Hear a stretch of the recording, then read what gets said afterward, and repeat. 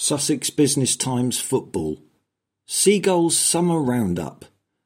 I can't wait for the football season to begin because, however hard I tried, games with no atmosphere and no fans, or a smattering of supporters dotted around, just felt like a series of meaningless friendlies, resulting in a season that I couldn't really get too excited about. However, despite the disappointment of football not coming home this summer, seeing stadiums across Europe filled with happy, emotionally charged people supporting their respective nations rekindled the flame of excitement within me.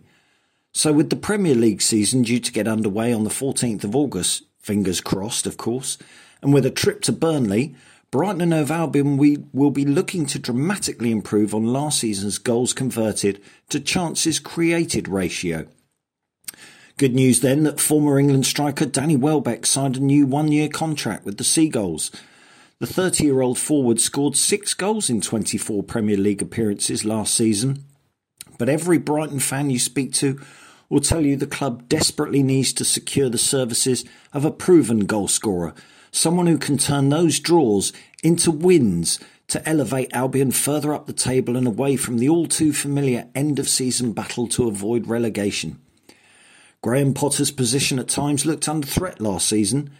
though a lot of the noise behind that seemed primarily to be from disgruntled fans worrying about their club's precarious position around the bottom three. However, the style of football being displayed was a marked improvement on seasons past, and during the summer it was even rumoured that Tottenham had Potter on their shortlist to replace Jose Mourinho, before they appointed Nuno Espirito Santo, that is. Whilst writing with the reported sale of Ben White to Arsenal for $50 million, Tony Bloom and Dan Ashworth can potentially set their sights on finding that elusive leading striker, who could then be backed up by Maupay, Connolly, Andoni, Zakiri and Percy Tau,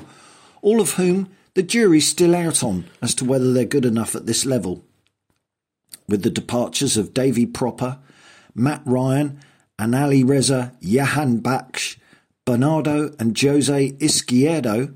the Seagulls are reportedly interested in Barcelona and Denmark forward Martin Braithwaite,